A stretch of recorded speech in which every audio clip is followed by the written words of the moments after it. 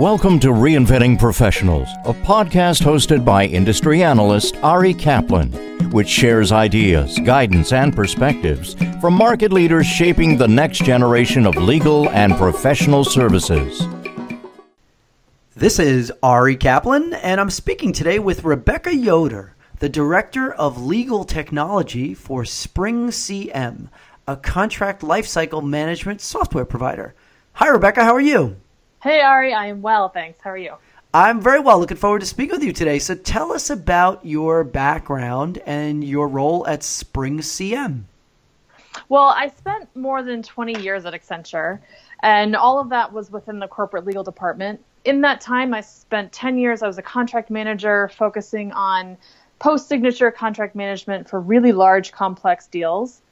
And then the second half, the other 10 years, I switched my focus and I was looking at and responsible for internal technology for our corporate legal department. So what that meant was I needed to find technology solutions that were in support of our legal people, as well as those technology solutions that were deployed across the enterprise on behalf of legal. In doing that role, I became familiar with Spring CM as a leader in the CLM market. So in March of this year, I joined Spring CM, and my role is Director of Legal Technology, as you said. What that means is that I get to bring my legal industry expertise, corporate legal expertise, to a software company. In doing that, I get to focus on spending time with our prospects, with our client relationships. I get to spend time with our product team and work on product enhancements.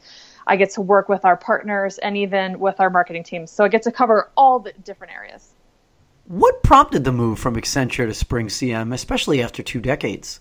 So it definitely wasn't an easy choice, but I reflected for a long time, and I had found myself working for a company that through 20 years, it had endured a lot of change. I mean, when I started, we were talking Y2K, then we made it through the dot-coms and the dot-bomb era, GDPR, and more recently, the focus on digitalization and digital transformation. And I sort of interpreted that I needed to figure out what my evolution was and where my pivot was and what my strengths were and where those strengths could be best served. And I found that was in helping other companies and clients, except that the technology transformation in legal was here. And it's really time to embrace and figure out how to get started. There's been so much discussion about it. I really wanted to help people move through just the talk and actually start doing something. In my career, I had been able to sort of raise my hand and say, we need to do something different. We need technology to help standardize this process. And I learned quite a bit about what works, what challenges arise, what doesn't work, but ultimately how to persevere in this space, and that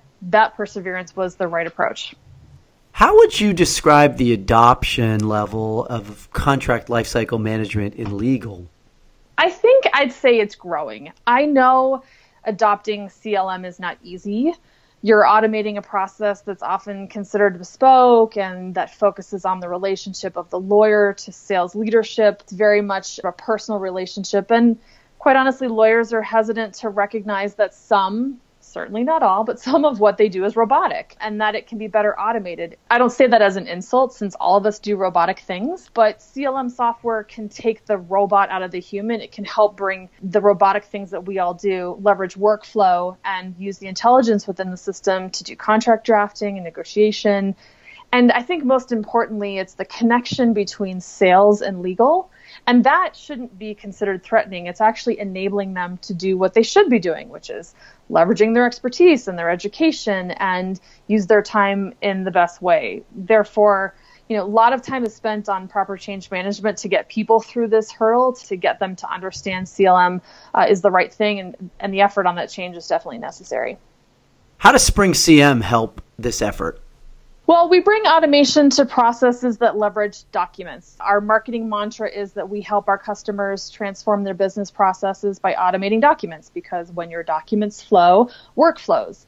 And really the idea with that is that within in-house legal departments, there's so many documents. It's at the heart of how they operate. And by bringing workflows to generate, manage, and automate them in a highly secure and scalable cloud platform, we can transform that organization. It's true for classic use cases of sell-side contracting, but it's also true for buy-side.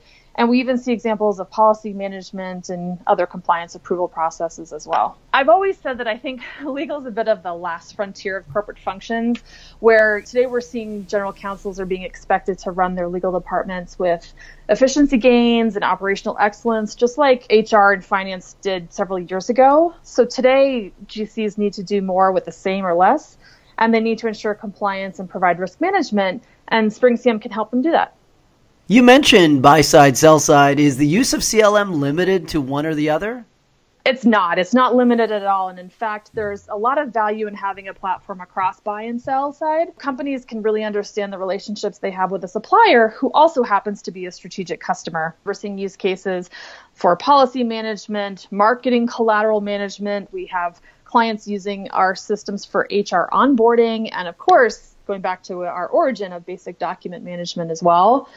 We're also seeing law firms that are bringing some really interesting use cases, especially those that may be more on the tech savvy and innovative side that use a CRM system for managing their clients. We are a Platinum ISV partner with Salesforce, so we integrate with Salesforce, and so we can even do client onboarding and matter management within Salesforce with workflow and document creation. Do you have advice for your peers who may be considering the jump into CLM? I would say just get started. Find a process that's simple, but maybe painful, or maybe it's a major resource drain. I would actually say don't try to solve your biggest problem first. By showing that the technology works, it can help you with your defined pain points, and that will just eventually lead you to broader use and adoption. There's definitely a reason why companies are getting started with CLM, why there's an industry, and it's not easy to transform a legal organization in particular, but it's worth it. Let the lawyers do what they do best, which is negotiate and strategize. And again, removing those robotic things that they all do, the administrative things that they do, take it off their plate. Focus on building that technical bridge that connects sales and legal.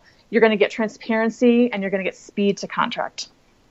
This is Ari Kaplan speaking with Rebecca Yoder, the Director of Legal Technology for SpringCM, a contract lifecycle management software provider. Rebecca, thanks so much. Thanks, Ari. Thank you for listening to the Reinventing Professionals podcast. Visit reinventingprofessionals.com or arikaplanadvisors.com to learn more.